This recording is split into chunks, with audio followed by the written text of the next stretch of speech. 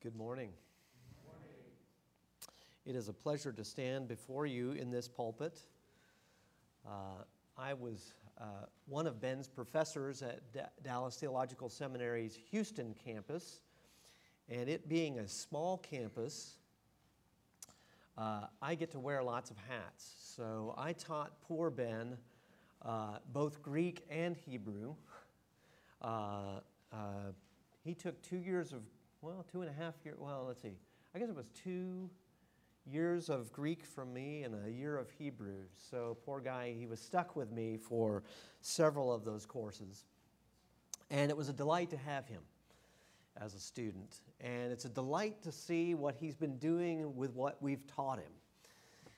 It is always a pleasure to go and visit a former student's church and find that he's using everything that we gave him, all the tools and the languages and the theology, and it is a source for me of godly pride that my students are walking in the truth. So you have a gem in Ben Hatch, and I am delighted that he is leading this church. So thank you for having me this morning. I loved the call to worship passage, Psalm 119, because I consider verse 18 of that psalm to be one of my life verses. Open my eyes that I may behold wonders from your law. What a wonderful psalm that is, celebrating the faithfulness of God in His Word.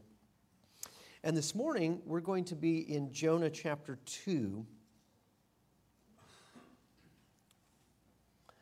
And actually, Jonah 1:17 through 2:10. Now, I'll explain that in just a moment. Let's go back to chapter 1, verse 17, and begin reading from there. And the Lord appointed a great fish to swallow up Jonah. And Jonah was in the belly of the fish 3 days and 3 nights.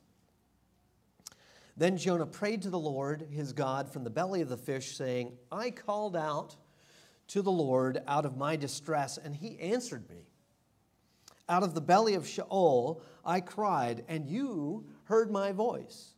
For you cast me into the deep, into the heart of the seas, and the floods surrounded me.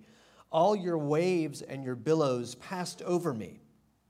Then I said, I am driven away from your sight. Yet I shall again look upon your holy temple. The waters closed in over me to take my life. The deep surrounded me. Weeds were wrapped around my head. At the roots of the mountains I went down to the land whose bars closed upon me forever. Yet you brought my life up from the pit, O Lord my God. When my life was fainting away, I remembered the Lord, and my prayer came to you into your holy temple. Those who pay regard to vain idols forsake their hope of steadfast love. But I, with the voice of thanksgiving, will sacrifice to you. What I have vowed, I will pay. Salvation belongs to the Lord.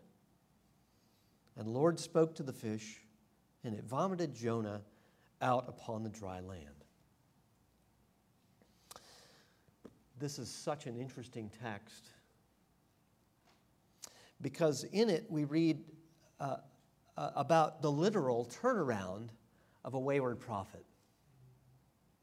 But we have to read the Bible in context. I say this because a surface reading of Jonah chapter 2 might lead someone to the conclusion that the prophet completely repented. After all, he called upon God to save him from drowning, and he thanked God for his salvation. Isn't that turning to God? Isn't that repentance? Well, sort of. If you keep reading, you'll find out he wasn't entirely repentant. Now, this is my this is my main point here, just in case you fall asleep during the rest of the sermon. Just understand this, that no one is beyond the reach of God's mercy. Not even this wayward prophet. And that is basically the lesson that Jonah needs to learn. Now, last week, Ben explained Jonah as a real historical person. He's mentioned again in 1 Kings 14 as a historical person. And the reason we say that is there's a bunch of people who say, this story, especially the whale bit, and it's not a whale, by the way, it's a great fish. This story looks like a legend of some kind, right? And so last week, Ben explained Jonah as a real historical person. And I'd like to add a note about the author of the book of Jonah. Jonah himself might be the author. It's entirely possible, and I am inclined to think he probably is, but I can't prove it. It doesn't matter what I believe, it only matters what I can prove. Isn't that what somebody said? Jonah himself might be the author, but it could have been an observer or another prophet who knew the story well, who wrote the book. But it's in the Hebrew Bible. So we regard the real author to be God himself. Either way, it doesn't matter whether Jonah is the author or whether someone else is the author. It doesn't say, in other words, it doesn't say in the book itself, I, Jonah, son of Amittai, wrote this book. Some books say that sort of thing. And then it would be foolish to deny who the author is, right? But here we don't know. Now, I say that because the book of Jonah is critical of the prophet from beginning to end. We have a clear view of his failures and his sulks and his discipline from God throughout. I don't know how many times you've read Jonah. If you haven't read it from cover to cover, it'll take you about 10 minutes to read it, actually. Just start in Jonah 1:1 and read the whole book, and you'll see. And the author and God, too, want us to see the disconnect between Jonah's piety and his compassion. Now, we don't quite see this yet in chapter 2. And although we don't see Jonah change within the book itself, we have to assume the book was written from the perspective of insights and lessons learned either by an observer or by Jonah himself. The prophets tend to group together and go through training together. If you read the Elijah and Elisha cycle, remember the seminary student who loses the axe in the water? Okay, there's a whole group of prophets who work together on things like this. So it could have been an observer. But either way, the author of the book has learned the lessons that God wants him to learn. And the way the book ends points the camera right at you and says, what are you going to do with this? Now, I don't want to steal Daniel's thunder in a couple of weeks, so I'm going to try to stay out of chapter 4 as much as I can, but there's some key evidence in chapter 4 that I will keep mentioning. And of course, the book is, as Ben said last week, hey, look, there's no spoiler alerts when it comes to the Bible, right? So, we will see that Jonah's repentance is only partial. He is sorry to find himself in this predicament, but he's not fully on board, so to speak. Pardon the pun. He's not fully on board. He's not on board the ship anymore either. But he's not fully on board with God's agenda for Nineveh and its people. I want us to see from the form of this song that Jonah's prophetic training and God's gift gives him the ability to express. His thanksgiving is in the right form, but at a key moment in the song, he betrays his dismissive attitude toward the Ninevites. So this is the form of the song, and for a moment, you're going to step into a seminary classroom, and we're going to mention there are several psalm types, and I was hoping to get this into the bulletin. There just wasn't room in the bulletin to put all of these here, but there are 7 types that students of Hebrew poetry have identified as templates, if you will, for the way Hebrew songs work, or the way the Psalms in the book of Psalms work. They are lament, and that's more than that's more than half of them, basically. Praise, and that's about together lament and praise account for about 2/3 of the Psalms. And then there's Psalms that are just hymns, and then there are royal Psalms, trust Psalms, thanksgiving Psalms, and wisdom Psalms. And these types can be applied to other songs you find in the Old Testament, like the Song of Moses or something like that, or Hannah's song in 1 Samuel. And it's generally agreed that this poetic prayer in Jonah 2 belongs to the category of thanksgiving psalm. Okay, so if you wanted to write those down, you could later, but there are 8 thanksgiving psalms that have been identified as thanksgiving psalms in the book of Psalms. Okay, these aren't the only ones in the whole Hebrew Bible, whole Old Testament, but here they are. And 4 of them belong to David. They're Psalms 30, 32, 34, and 40. And then there's one psalm by Asaph, and he's credited with several psalms in the Psalter, but Psalm 75 is a thanksgiving psalm. And then there are 3 anonymous psalms, 107, 116, and 118. These are a very interesting type of psalm. Now, it makes me wonder, maybe it could be, now this is one of these, let me speculate for just a second. It could be that Psalm 116, because it's very similar to this Song of Jonah, makes me wonder, maybe Jonah could be the author? I don't know. It's anonymous, so we just don't know either. Okay, now, those are the Thanksgiving Psalms. Now, the Thanksgiving Psalm itself has several parts, 5 basic parts.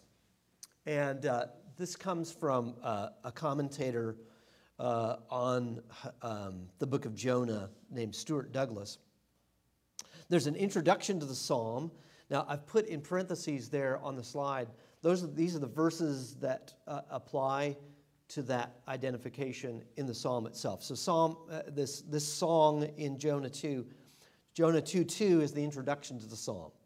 And then there's a description of the past distress of the psalmist in verses 3 through 6, an appeal to God for help in verse 7, a reference to the rescue that God provided in the second half of verse 7, and then a vow of praise and or a testimonial, depending on which psalm we're talking about, verses 8 and 9. So here's where you've stepped in the seminary classroom. We're taking the psalm apart and we're saying, here's the pieces of it. And we can read and apply Jonah's song to our own thanksgiving. And his words are right and true and correct. But I think there's a warning when we read this psalm that we need to carry into this text with us. It's kind of like what Jesus says about the scribes and the Pharisees in Matthew 23, verses 2 and 3. The scribes and the Pharisees sit on Moses' seat. So do and observe whatever they tell you, but not the works they do, for they preach, but do not practice. And I want you to see in this song that Jonah is not practicing what he preaches. Now, the main evidence of Jonah's attitude is in the song itself, or I should say, the main evidence about Jonah's attitude in the song itself is chapter 2, verses 8 and 9. There's other places in the book itself that we go to and we say, yeah, Jonah, I don't think you've got the right attitude here. But we're going to see those in chapters 3 and 4 in clearer relief. Look at what he says in verses 8 and 9. Those who pay regard to vain idols forsake their hope of steadfast love, but I, with the voice of thanksgiving, will sacrifice to you. What I have vowed I will pay. Salvation belongs to the Lord.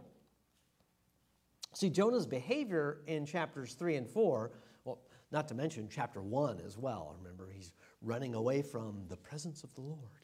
It says in 1:3. It says it twice in 1:3. Jonah's behavior in chapters 3 and 4 demonstrates he has no interest at all in persuading idol worshipers to turn from their idolatry. This is, ironically, exactly the job that God has given him to do. But here, now this is key. Here, Jonah is writing off the Ninevites. You see this? The text of verse 8 is literally those who pay regard to vain idols. It says, they forsake their steadfast love. They forsake their steadfast love. If you're reading the New American Standard, they abandoned their faithfulness, I think is what New American Standard says. And see, now the text is literally, they forsake their steadfast love. But if the ESV had translated it that way, you'd think that he's saying that idolaters lack integrity. And that if you're reading New American Standard, that may be the impression you get. The Hebrew word that translates here in the ESV, steadfast love, is the word chesed. You've probably heard that word, chesed. By the way, it's not chesed, it's chesed. I don't know if you can hear the difference, but it's chesed. Okay. This is one of those things that I struggle getting students to hear this correctly. It's chesed. Not chesed, it's chesed. Okay, anyway. Never mind. If you want to stay afterwards, I'll teach you some Hebrew, but here we are. Well, now, this word chesed is usually an expression or a word that's used for God's mercy. Okay, the word chesed has such a wide variety of meanings that there have been entire books written just on the one word. Okay, steadfast love, covenant faithfulness, mercy, grace, all these words are used to translate this one particular word. Psalm 107, for instance, Hodu l'Adonai ki tov, ki la'olam chasdo. Give thanks to the Lord, for he is good. His chesed lasts forever. So usually this is a word for God's mercy or his own steadfast love. So in our text here in verse 8, their steadfast love in this context means the merciful grace that they could have from God. Does that make sense? The merciful grace that they could have from God. So now, think about what Jonah is saying here. So you see, Jonah is claiming that the people of Nineveh have disqualified themselves from getting God's grace because they're idol-worshiping people. Do we do that? I'll come to the application later, but this is that question. This is that burning question in my mind. So verses 8 and 9 are probably the most important part of the psalm here. He's claiming that the people of Nineveh have disqualified themselves from getting God's grace because they're idol-worshiping people. What's more, we're going to find in chapter 4 that Jonah actively hopes that they will not turn because he wants Nineveh to be destroyed. In fact, the way he says it in chapter 3, Od arba'im yom, ba'Nineveh nechpachet. Yet 40 days, and Nineveh will be thrown over, destroyed. Now notice the pious contrast between himself and the idolaters. They do this, but I will do that. They do this, but I will do that. I, in contrast to all those disobedient people over there, says the prophet who, ironically enough, has been disobedient to the one true God. Note what he does not say in this song. He does not say, I will return to you with humble obedience. Even though he's in the belly of a fish after nearly drowning at the bottom of the sea. You see how this works? You see how this song works? Verse 17 says, Jonah was swallowed by this great fish. And it's only after he's there that we find out that everything that happened to him in the water, like verses 3 through 6 or so, or 3 through 7, happens before he gets swallowed by the fish, right? He's there at the bottom of the ocean, of the Mediterranean Sea, and seaweed's wrapped around his head, and then this fish gets him. He emphasizes here, instead of, I'm going to come back to you, God, with humble obedience, I'm sorry I disobeyed your will, I shouldn't have been so foolish. Instead, he says, those people over there disobey God, but I am going to, look at this, sacrifice and pay my vows. That's the external show of religious devotion to God. Now, verse 9 ends with a true statement. Salvation belongs to the Lord. This especially is the truth that Jonah has compartmentalized to his own experience. He's just fine with being delivered by God. You know, God, you can do extraordinary things to save me, like send a great fish to swallow me. Wait. You mean God has moved heaven and earth to put a fish right there at exactly the right time to swallow me?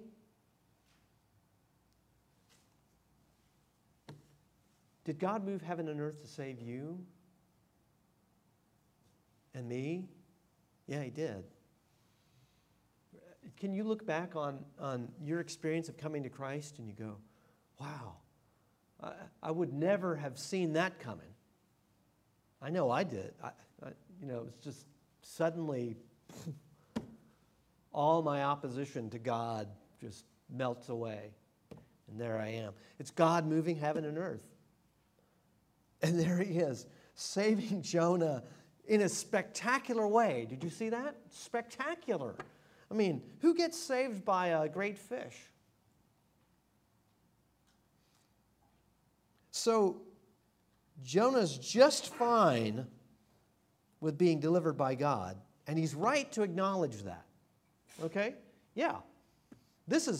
He's following the right form. He says, yeah, I know it's obligatory to thank God when you get saved from certain disaster. But he's not willing to say that it's possible for the Ninevites to be saved. He's happy enough at his own deliverance, but he's unhappy about Nineveh's salvation. We're going to see that. He is going to pout like the greatest of all time pout is going to take place in chapter 4. He's going to be so mad. You know, we could just as easily say, salvation of the Ninevites belongs to the Lord. But Jonah will have none of that. But you know, God repeatedly tells his people that he wants obedience that comes from a whole heart. He wants hearts that are fully his. He wants completely repentant hearts. And that's the thing that's missing from this song. So we need to spend a moment to think about repentance. Now, I'm not going to give the once-for-all definition of repentance that will satisfy your definition of repentance for all time. But we need to spend a moment to define it as God wants it from Jonah. We want to see here that Jonah needs to repent. And because the book wants us to put ourselves in Jonah's very wet sandals, we also see that we need to repent. God wants your heart to be fully His. And when I say fully, I don't mean sinless perfection. We'll have to wait until the resurrection for that to happen. You cannot be perfect before then. Now, just because you can't be perfect doesn't mean that it excuses all sin. It just means we just need to be realistic. There's no way you can be perfect before the resurrection happens. But we do want to have a real connection between what we say we believe and how we actually think and act. And when there's a disconnection between those, it's time for us to repent and to change direction. So let me take a stab at a definition of repentance. Okay, that's on the next, I think that's on the next slide. There it is. Yeah, repentance. Now again, this is my definition. You could probably think of others, but I'm trying to encapsulate what it is. Repentance is the recognition of wrongdoing and a turning of the heart towards God and His glory and away from a sinful self or people-centered agenda. Now, I'm drawing that from lots of places in the Old and New Testament. But I mentioned the glory of God in this definition because it encapsulates why God does everything that He does. Okay, I've got some verses on the next few slides here. For instance, Isaiah 6:3 says, "Holy, holy, holy is the Lord of hosts. The whole earth is full of His..." Now notice, it doesn't say holiness. It says the whole earth is full of His glory. I've heard it said by more than one person that glory is what happens when God's holiness goes public. Isn't that a good definition? I forget who said that, but I've heard it said several times. Maybe I've said it several times. Who knows? Maybe Jonah's the author of that definition. Oh, anyway. Isaiah 42:8. "I am the Lord, that is my name. My glory I give to no other, nor my praise to carved idols." And Isaiah 26, verse 8. "In the path of your judgments, O Lord, we wait for you." That's the same verb, by the way, that is used in chapter 40. Those who wait upon the Lord shall exchange their strength. They'll rise up like eagles. Okay, so in the path of your judgments, O Lord, we wait for you. Your name and remembrance are the desire of our soul. Those texts are worth memorizing. Wanting and working for the glory of God is aligning ourselves to God's plan. And so my definition of repentance that we just have looked at covers all people, even though perhaps it looks a little different for the unbeliever than it does for the believer. Now, for the unbeliever, for the person who has never trusted in Christ to forgive their sins and to grant them eternal life, it's changing one's mind about God, about sin, about being right with God, about who Jesus is. It's turning to God for forgiveness of sins and for the beginning of that relationship with Him. For the believer, the person who has put his or her trust in Christ, repentance is turning away from the sin in one's life and back to God and His plan. It entails confessing that sin and looking to God for forgiveness. Now, we commonly think about repentance, don't we, in connection with unbelievers, non-Christians, people who haven't come to Christ, because it's more frequently directed to them when we read it in the New Testament. But the scripture reading this morning, I put there because I wanted you to see that believers need to repent as well. And I'll make that point a little bit more forcefully later. But unbelievers need to change their minds about their sin, about God, and about the gospel. And so, for instance, the Gospel of Mark reports Jesus' early public ministry as a repetition of and a continuation of John the Baptist's ministry. Mark 1:14 and 15 says, "Now after John was arrested, Jesus came into Galilee, proclaiming the gospel of God and saying, 'The time is fulfilled, and the kingdom of God is at hand.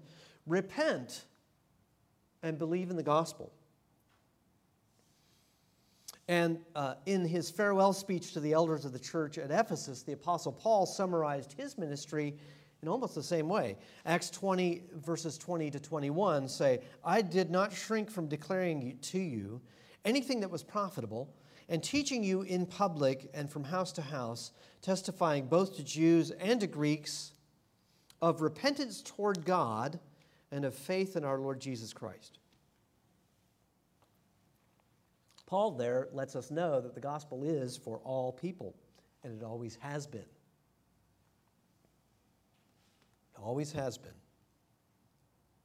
Now, let's, for a moment, I want to take one example of repentance in the Old Testament, because we have more to say about repentance in chapter 3 and about what it looks like. So I won't steal my own thunder for next week. So, but Solomon's dedicatory prayer for the opening of the temple in Jerusalem speaks of repentance in terms of turning back to God. So I want you to see this it's in 1 Kings 8, starting in verse 33. "When your people Israel are defeated before the enemy because they have sinned against you," that's a reflection of Deuteronomy 28. "And if they turn again to you and acknowledge your name and pray and plead with you in this house, then hear in heaven and forgive the sin of your people Israel and bring them again to the land that you gave to their fathers." So even at the very beginning of the existence of Solomon's temple, we have this note about repentance. Many repentance verses in the Old Testament, like this one, are about national repentance, which would be it's kind of a collective repentance, if you will. And so for unbelievers in Israel, this would be them turning to God for salvation. And for the believers, it would be turning back to Him and being restored to the benefits of a relationship with God. The idea about national repentance is that a majority of the nation or all the individuals in the nation all turn towards God. Now, that's just one example and one word for repentance in the Old Testament, turning again or turning back. There are others that we'll explore in chapter 3. But the turning of Israel back to God, her repentance, is the focus of much of the prophetic message in the Old Testament. Actually, you could probably summarize most of the minor prophets. Okay, the ones where the pages of your Bible stick together because you haven't read them, or they're very short books like Obadiah and Micah and places like that. It's basically get with the picture, guys, right? Or I'm gonna come down there and ruin your day. Okay, that's my dynamic paraphrase of much of the Old Testament. It's a call for unbelievers to turn to God for forgiveness, and it's a call for believers to return to proper worship of God.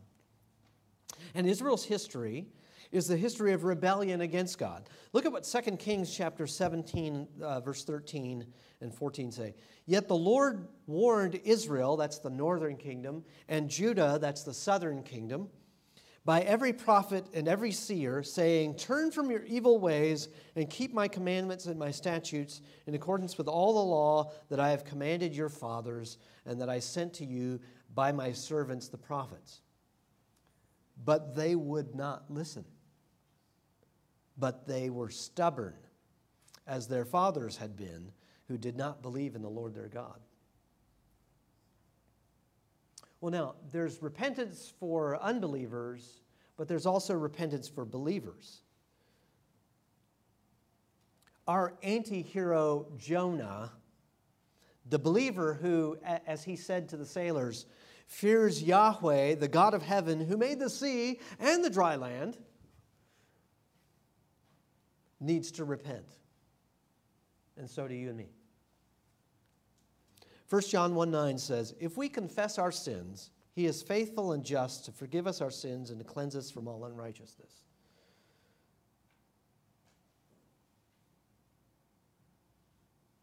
You should memorize that text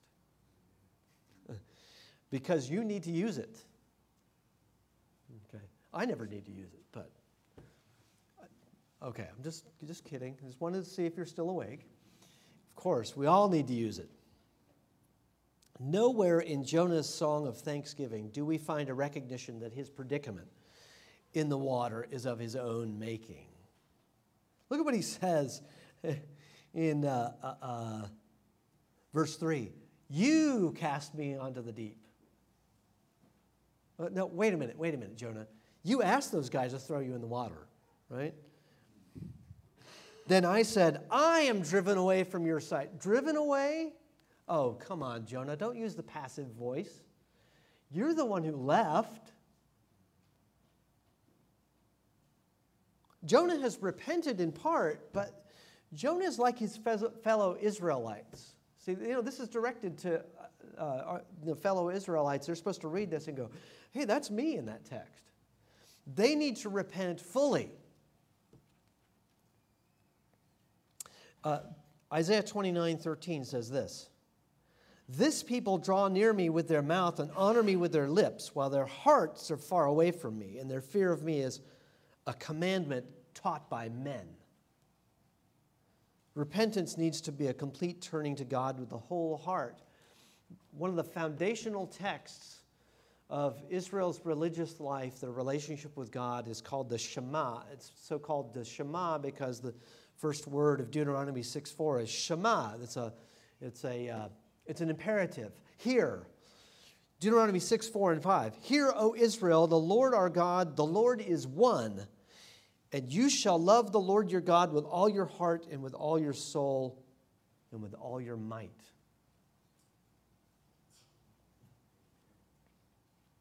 Foundational text. All. And all means all. All the time. In this text, anyway. So let's ask this question. Have I repented?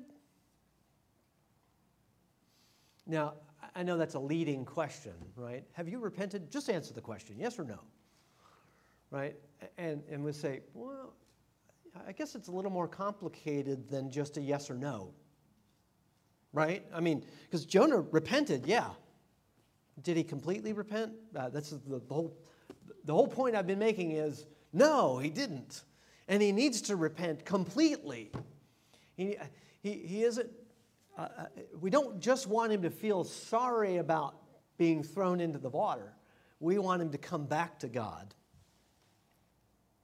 Jonah's partially repentant song of deliverance invites us into the water with him. We must go there if we are to be delivered from the sins which are keeping us from glorifying God fully. We need to engage his experience and feel the weight of his emotions and his calamity. Only we must emerge from these turbulent waters with a transformed heart fully committed to God's glorious plan.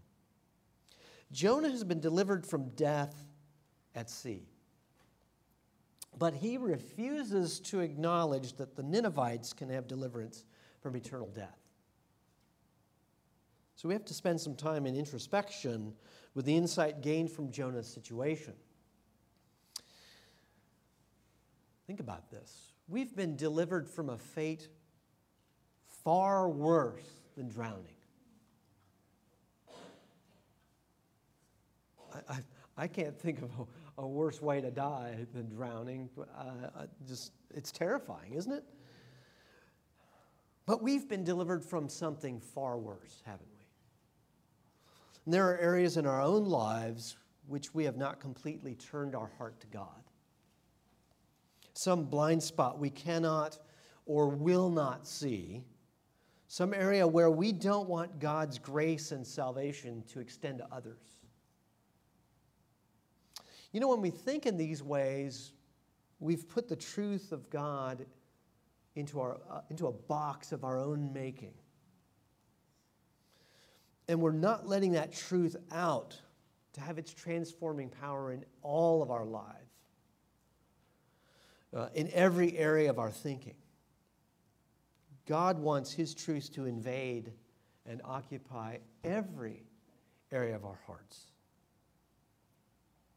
So we must recognize, as I said at the outset, that no person is beyond the reach of God's mercy. No person at all. We have no right to declare that someone or some group of people does not deserve God's mercy. I mean, you think about Jonah has been sent to the Ninevites. It'd be like a Ukrainian evangelist sent to the Kremlin. Okay, just to think about current events. We have no right to declare that someone or some group of people doesn't deserve God's mercy. Every human being, other than Jesus Christ our Lord, that's ever lived or ever will live, is undeserving of God's mercy too. You don't want it to be fair. You certainly don't want it to be fair. You want justice for them, but you want mercy for you, don't you? Yeah. Salvation belongs to Yahweh. We must recognize that no area of our lives is beyond the reach of God's mercy. Salvation belongs to Yahweh. We need to repent the way Jonah needs to repent if, number one, we call on God and see His hand in our own salvation and yet have wrong thinking about His character. We need to repent the way Jonah needs to repent if, number two, we thank God for forgiveness and hope others aren't forgiven. Or we need to repent the way Jonah needs to repent if we accept God's blessing for us and yet keep it from others. Jesus excoriates the scribes and Pharisees. Woe to you, because you're keeping people from getting into the kingdom. And you know what? We're all capable of blindness and arrogance.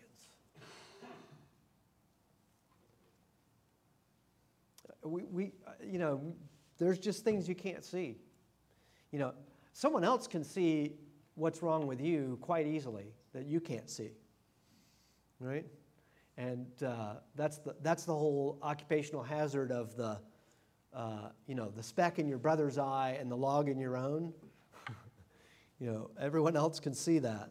But why else would the Apostle Paul write in Romans 12:2? Do not be conformed to this world, but be transformed by the renewal of your mind, that by testing you may discern what is the will of God, what is good and acceptable and perfect. We need that transformation. We need daily repentance. Martin Luther, that great theologian of the 16th century who kicked off the Protestant Reformation, he recognized and appreciated that even those who have a right relationship with God by faith need to repent. And when he nailed his 95 Theses to the door of the church at Wittenberg, that's kind of like the bulletin board for the church, his very first of the 95 little sentences he wrote that needed to be discussed publicly says this: Our Lord and Master Jesus Christ, when he said, Ponitentiam agite, which means do penance or repent, willed that the whole life of believers should be repentance. Wow. Now, King David was a man of insight into our most besetting sin as people. Psalm 139, verses 23 and 24. Search me, O God, and know my heart. Try me and know my thoughts, and see if there be any grievous way, literally way of pain in me, and lead me in the way everlasting. Now, that's what your ESV will say here. Let me give it to you in another translation. The New English translation, the Net Bible, says, "Examine me and probe my thoughts. Test me and know my concerns. See if there is any idolatrous tendency in me and lead me in the everlasting way." Now, you'd say, wait a minute. A grievous way or a way of idol? Okay, now, put on your thinking caps with me here. We're almost done. But I just want you to think about this for a second. In this context here, the Hebrew expression on this next slide is derech oseb, way of derech. And we have this word otseb, which can be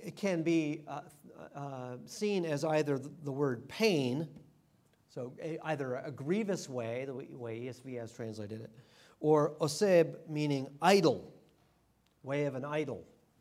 Okay, so these two different words are spelled identically. Okay, it's like the word trunk, right? Run up the trunk of a tree or put something in the trunk of your car. How do you know which is which? Well, if you're a native English speaker, if I say, I put it in the trunk, you wouldn't say, like the trunk of a tree? What? Okay, so you see what I mean? Here we've got a homonym here. And in the context, it's more true to this idea of this, in the psalm itself, as David is denying faithlessness here, to say to God, see if there's any idolatrous tendency in me, show it to me. See, David understands all too well that there are parts of our human tendencies that would lead us to love idols rather than God. That's our besetting sin. Really, all of it kind of boils down to that. You and I might not have little statues at home that we bow down to, but we have idols, believe you me. We can't see them, but we have them. Anything that we put above God becomes an idol.